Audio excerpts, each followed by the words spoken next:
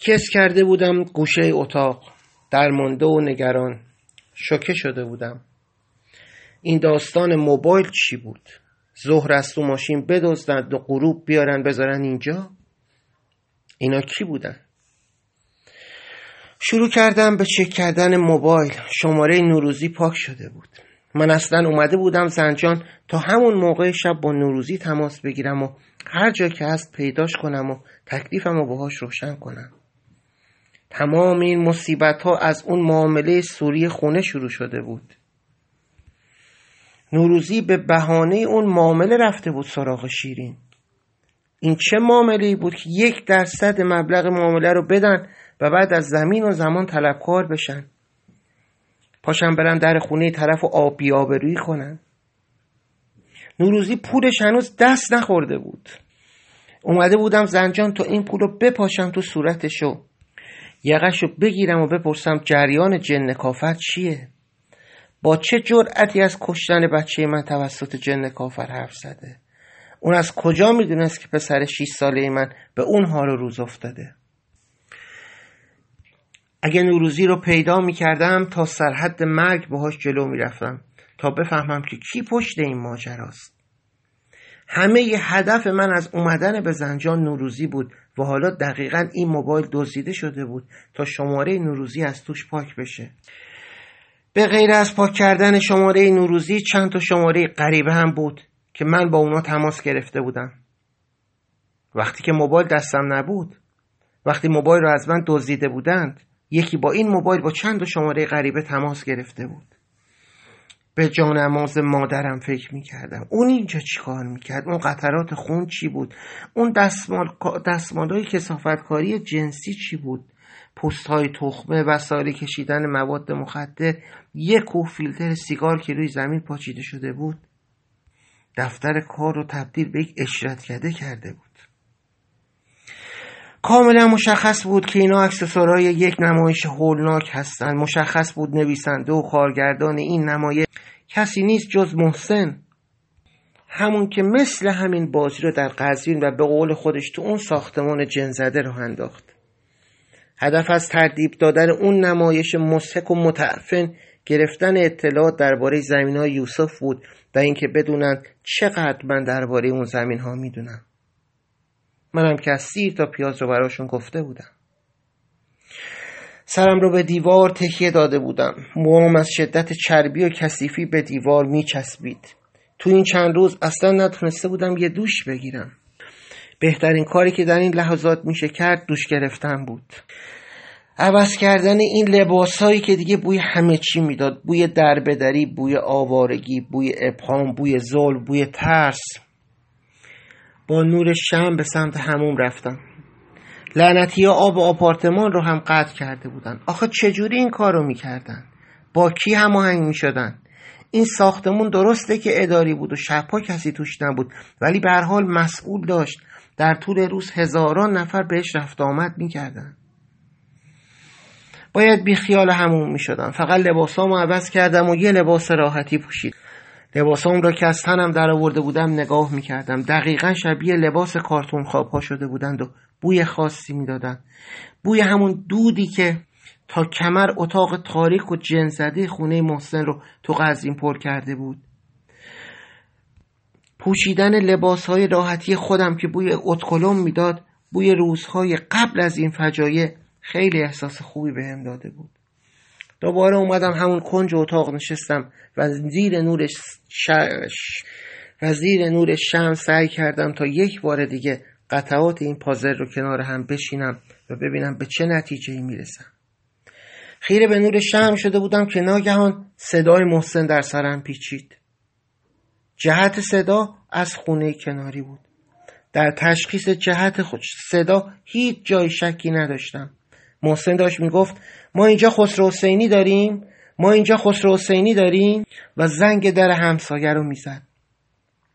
از جام پریدم و سعی کردم از پنجره تو خیابون رو ببینم، جلوی درب خونه همسایه رو، ولی از اونجایی که من بودم به اونجا دید نداشت. یک بار دیگه صدای محسن این بار واضح‌تر از همون زاویه تو سر من پیچید که ما اینجا خسرو حسینی داریم. صاحب خونه که مثلا هول شده بود از این که یه عده نصف شب زنگ در خونه‌ش رو زدن، گفت دفتر آقای حسینی همین بغله، یه پلاک رو اشتباه اومدید تو اون ساختمان اداری. محسن گفت میشه ما چند لحظه مزاحمتون بشیم؟ یه مشکلی پیش اومده بین ما آقای حسینی که باید حلش کنیم. همسایه گفت خب برید دم در خونه‌اش به موبایلش زنگ بزنید. نصف شبی دم خونه من چی کار دارید؟ محسن گفت نمیتونیم تا صبح صبر کنیم. نمیتونیم با آقای حسینی روبرو بشیم. یه سوء تفاهماتی پیش اومده که باید همین شکلی حلش کنیم. صاحب خونه گفت چند نفری هستید؟ زنی هم همراهتون هست؟ همه این آدم ها با شمان؟ همه میخواین بیاین داخل؟ در این لحظه بود که صدای مجید تو سرم پیچید که یهو قاطی کرد و گفت برو کنار ببینم، یه ساعت ما رو علاف کردی. وقتی میگه بچهای اطلاعات یعنی خفه شو، دیگه هیچ چیش به تو مربوط نیست. برو توی اتاق با زن و بچت، صدات هم در نیاد تا صبح. و بعد جوری که انگار داره با محسن حرف میزنه گفت شیرین اومد؟ این فاحشه رو زود بیارید من بندازم تو بغل این شاعر دیوونه، جمع کنیم بریم. محسن جواب داد الان با علی میرسن، تو راه هستن. مادرم با التماس گفت خسرو جان هر چی این آقایون میگن گوش کن، به خصوص آقا مجید. اگه به حرفاش گوش کنی همه مشکلاتت همین امشب حل میشه.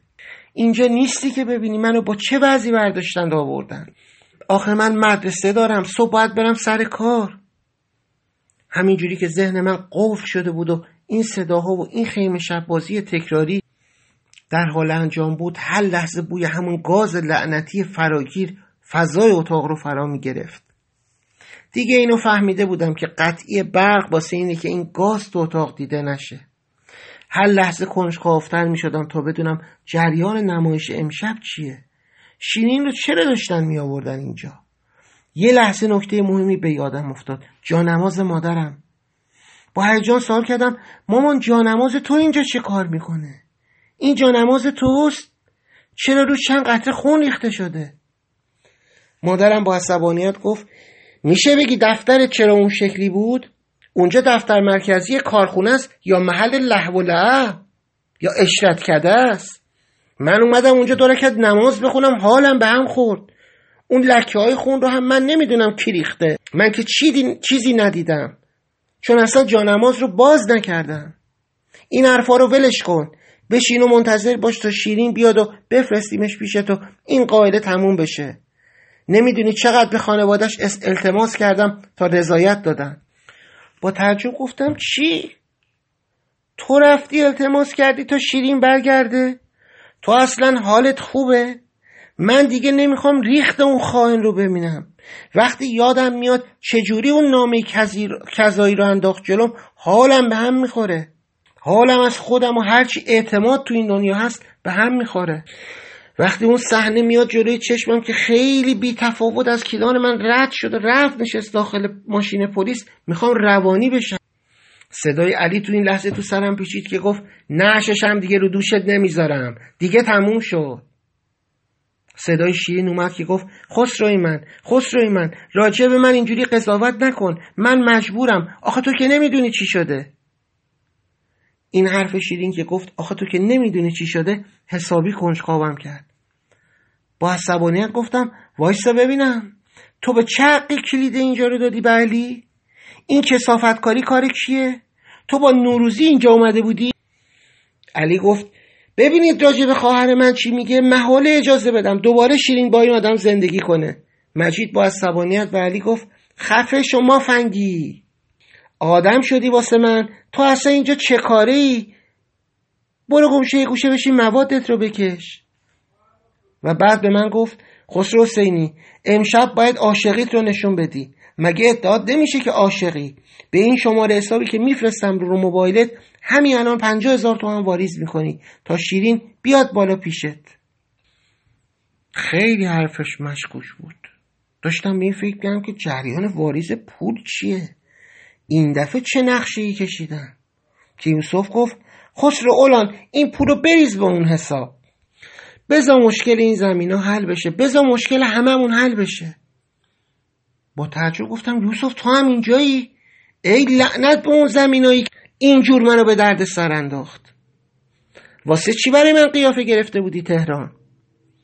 مجید دوید وسط حرف من و یوسف و گفت شاخ شدی واسه من ها؟ به چه حقی اطلاعاتی ها رو با تبر دنبال کردی؟ به چه حقی اونا رو فراری دادی اما ماشینت انداختی پایین؟ اصلا حواست هست با کی طرفی؟ محسن که مثلا میخواست پا در میونه کنه گفت اینم مقصر نیست، حالا تو کوتاه بیا، اینقدر این داستان رو کش نده، بفرست دختره رو بره بالا، قال قضیه کنده بشه، همه خلاص بشیم. مجید گفت بابا من اصلا حالم از همه اینا به هم میخوره، به خصوص این از این یوسف، از قیافش. اگه اون شب توی باغ کشته بودیمش کار به اینجا نمیکشید.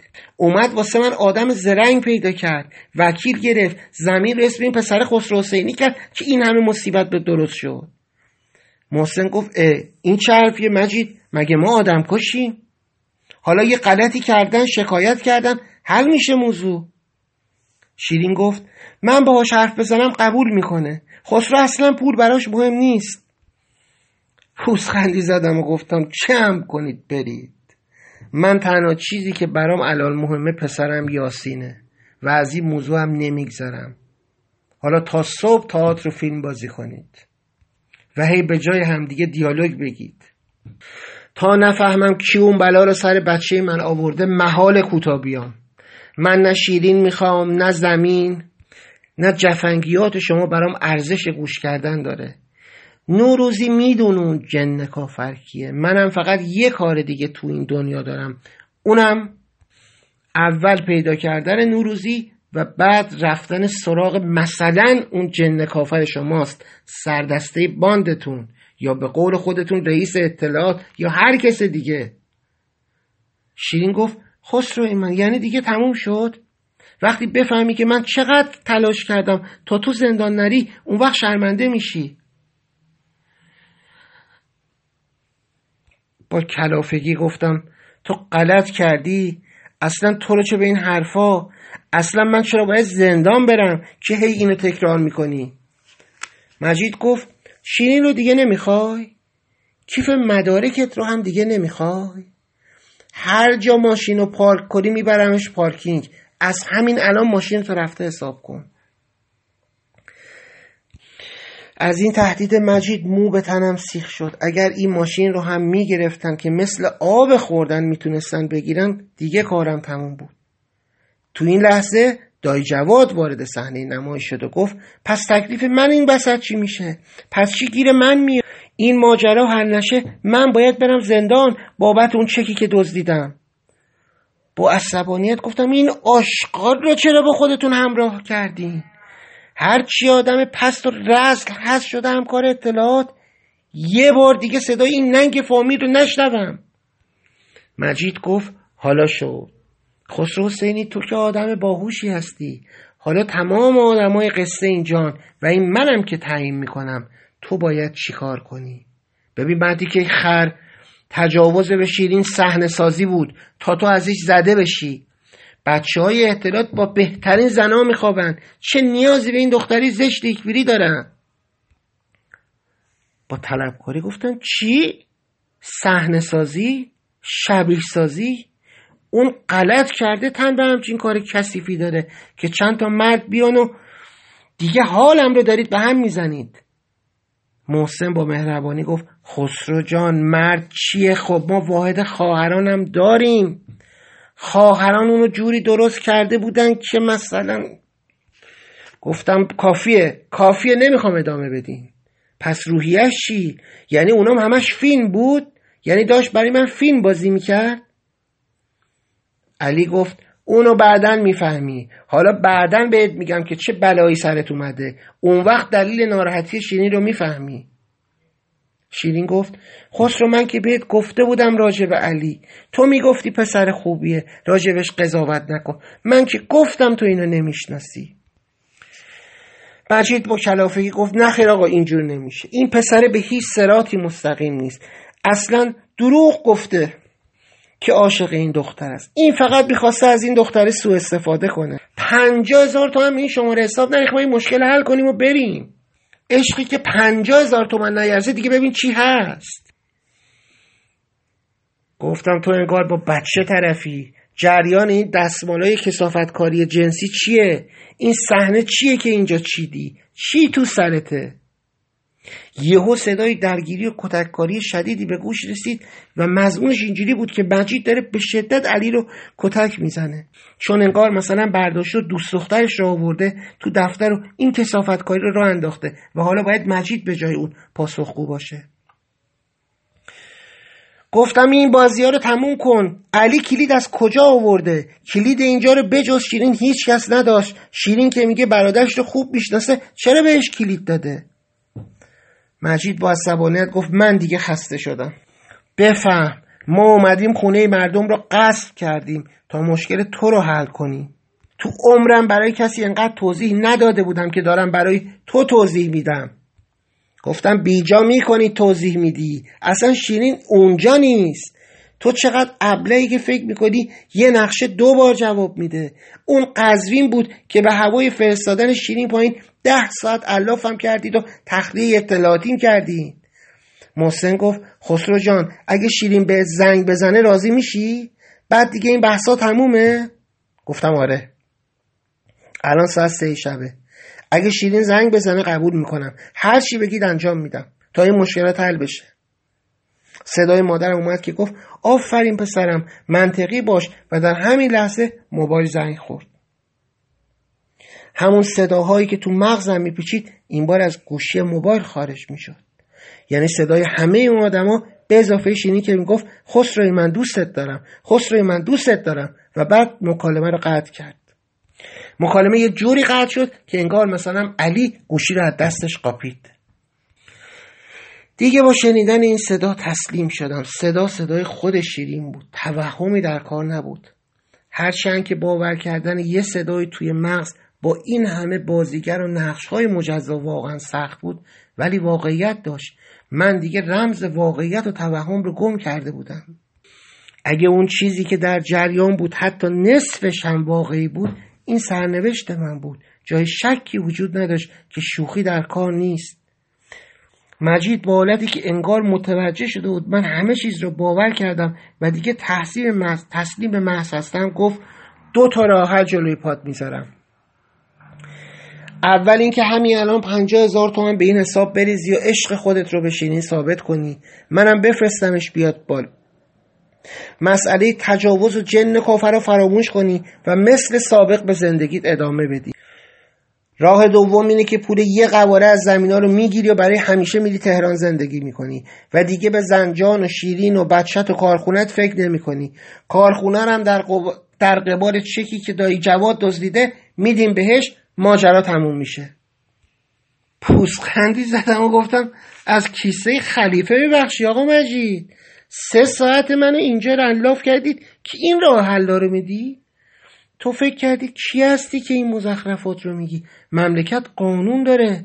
از شیرین بپرسی بهت میگه او برای هیچ کس سرخم نکرد. محال من با شما کنار بیام. کاش یکم بیشتر از من از شیرین پرسیده بودی. اون بیخود نگفته که او برای هیچ کس سرخم نکرد. صاحب زمونا همونجا کنار دستت نشسته. اگه میخوای پول زمین به کسی بدی بده یوسف. راجب شیرین و زندگیم هم خودم تصمیم میگیرم و تصمیمم اینه اون آدم دیگه به درد من نمیخوره. اون مرهم راز من بود. زنی که مخبر بشه و با اطلاعات همکاری کنه به درد زندگی با من نمیخوره.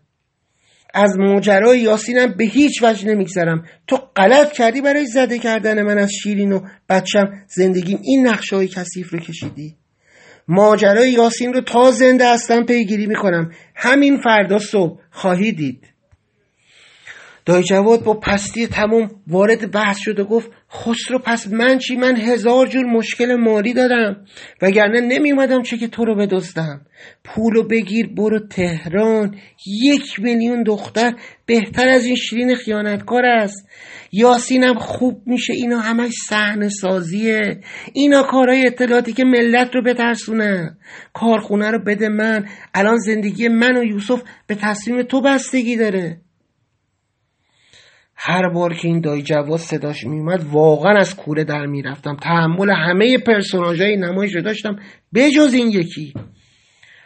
با عصبانیت گفتم این سناریویی که نوشتید به درد عمتون میخوره. همین الان من میرم کلانتری و همه شما رو لو میدم. همین موبایلم مدرک، همین شماره‌ای که مدام مزاحم میشه و تلفن من رو هم دزدیدید. وضعیت همین دفتر بهترین مدرک هست. همه تو این شهر منو میشناسن. این همه مدرک دارم.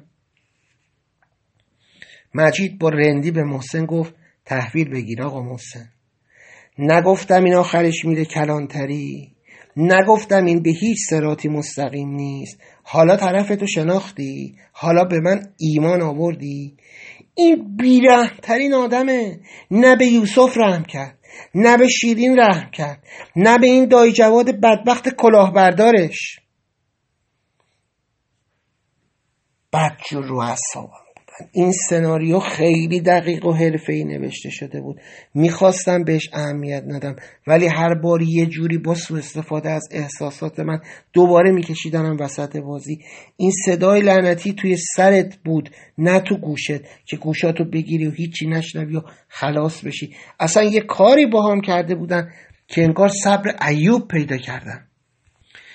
هرچی بود از این گاز لعنتی بود، از اثر مخرب و ناشناختش. باید تصمیم میگرفتم، یه تصمیم درست. مادرم رو خطاب قرار دادم، گفتم مادر تو اونجایی وسط این آدما؟ خوب به حرفای من گوش کن. پول زمین یوسف مال یوسف، این قضیه تمام. منم مثل قبل سر زندگی و کارخونم میمونم و کارم رو انجام میدم. اونقدر رو هم مملکت بیدر و پیکر نیست که با این خیمه شب بازی ها اتفاقی بیفته. تو فقط نگران من نباش. من همین الان میرم کلانتری و مأمور میارم تا وضعیت این دفتر رو بمیره. شیرین با دلخوری گفت خسروی من، یعنی همه چی تموم شد؟ گفتم همه چی وقتی تموم شد که نمیذاشتی موادی رو که تو تهران تو هتل فرستاده بودن تو پرونده سازی کنن بریزم تو آب و حل بشه. همه چی وقتی تموم شد که اصرار داشتی اون گوشی که مال شنود بود رو همراه خودم نگه دارم. از پنجره بیرون رو نگاه میکردم. هوا داشت روشن میشد. سناریویی که چیده بودن جواب نداده بود. توطئه شکست خورده بود. مادرم گفت آفرین به تو پسرم که بهترین راه رو انتخاب کردی. این دختر به درد تو نمیخورد. پول از اون زمینای کذایی هم به درد تو نمیخورد. پاشو برو کلانتری پسرم، امیدت به خدا باشه. سربلندم کردی. حالا خجالت کشیدی؟ این بچه‌ای است که من تربیت کردم. از دفتر بیرون زدم و فاصله چند صد متری تا کلانتری رو مثل باد طی کردم. رفتم سراغ افسر نگهبان و موبایل رو گذاشتم روی میز. افسر نگهبان یهو سرش رو آورد بالا، زل زد به من. یه جوری نگاه میکرد که انگار از قبل منتظر من بوده. انگار که اصلا از سر شب اینجا کشید داده بود تا من بیام. بدون هیچ سوال و جوابی دستبند رو برداشت و زد به دست من و انداختم تو بازداشتگاه. صداها کاملا قطع شده بود.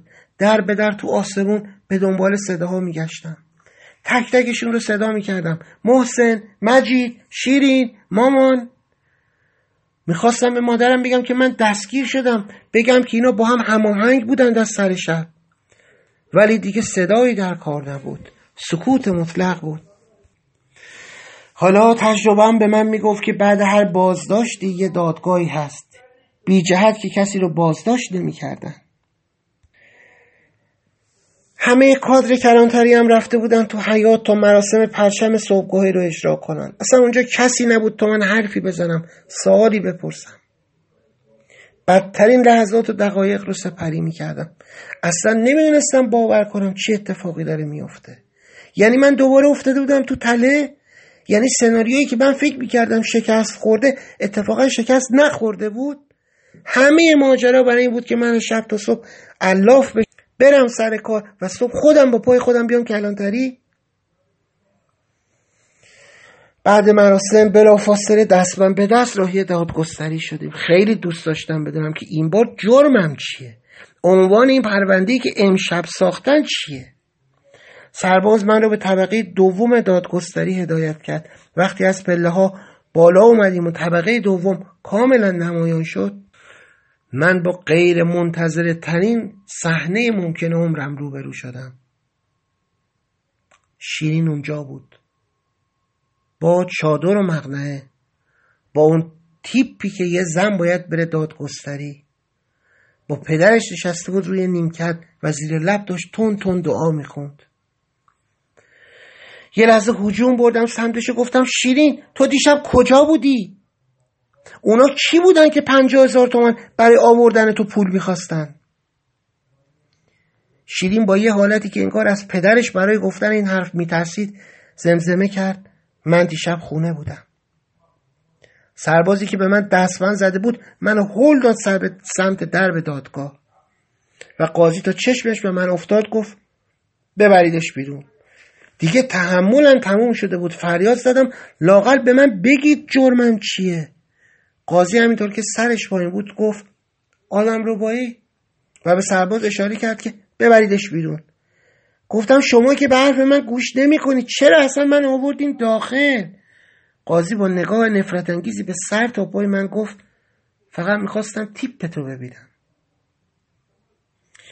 تو همین لحظه شیرین وارد شد و قاضی رو به پدر شیرین کرد و گفت خودشه؟ و پدر شیرین با سر تایید کرد. قاضی شکایتنامه و خودکار هول داد جلوی شیرین و ازش خواست که شکایتنامه رو امضا کنه. خودم رو تو زاویه نگاه شیرین قرار دادم و گفتم تو میخوای امضا کنی؟ شیرین با نفرت تمام به پدرش نگاه کرد و با حرص امضا کرد و از اتاق خارج شد. رو کردم به قاضی گفتم من دیشب بازداشت بودم، چطور کسی رو دزدیدم؟ خودش الان به من گفت که شب گذشته خونه خودشون بوده، همین سرباز هم شاهد بود. قاضی با بی‌حوصلگی گفت حالا نوبت تو هم میرسه، بیا بنویس من آدمربایی نکردم و بیگناهم، بیا یه جمله بنویس و برو. گفتم به همین راحتی؟ به همین سادگی؟ میگم من دیشب کلانتری بودم، اصلا چرا باید پرونده تشکیل بشه؟ کدوم آدمربایی؟ حالا کم کم میفهمیدم که اتفاقا طراحی نمایش دیشب خیلی بی‌نقص بوده. منو با صدای مادرم خر کردن تا با پای خودم به کلانتری برم. شاید هر کس دیگری غیر از صدای مادرم به من میگفت من این کارو نمی‌کردم، یکم بیشتر فکر می‌کردم، با پای خودم تو این دام نمی‌افتادم. حالا اون دفتر کاملا آماده بود برای پرونده سازی مفصل از صحنه جرم. این موبایل لعنتی که همه امید من بود که منو تبرئه کنه حالا خودش شده بود بزرگترین مدرک پرونده آدمربایی. 3 شب تماس، قبلش تماس با کسایی که اصلا نمی‌دونستی کی هستن، با یه شماره‌های گمناکی که هر کدومشون تک تک میتونستن بیان تو دادگاه شهادت بدن. سرباز کشون منو به زیرزمین دادگستری برد و به پله ها دستبند زد. یاد یکی از شعرام افتاده بودم و با چه دلشکستگی تمام اونو زمزمه میکردم. دویدم آخر به تو رسیدم، اسم خودم یادم رفت، شنیده هامو دیدم. نرفتی و نموندی، فقط منو نشوندی، حرفاتو با نگاهت همیشه میرسوندی. مردا همه غریبه، زنا همه سلیته، به همدیگه میگفتن یاروی زر خریده. منو فروخته بودی، دروغ میگن بعیده، به کی کجا چجوری شنیده بودم یه جا که عاشقی همینه. این شعر رو پس و پیش مدام تکرار میکردم و با انگشتم روی خاکهای کف بازداشتگاه مینوشتم. سربازی که بالای سرم ایستاده بود جذب این شعر شده بود و پرسید این شعر کیه؟ آسته گفتم شعر خودم. گفت میشه دوباره بخونیش؟ گفتم آره چرا نمیشه. و خواستم دوباره دم بگیرم و از یه جایی شروع کنم و شعر رو ادامه بدم که ایوا از بالا داد زدن متهم رو بیاریم بالا برای تکمیل پروندهش و سرباز اشاره کرد که بلند شو باید بریم بالا.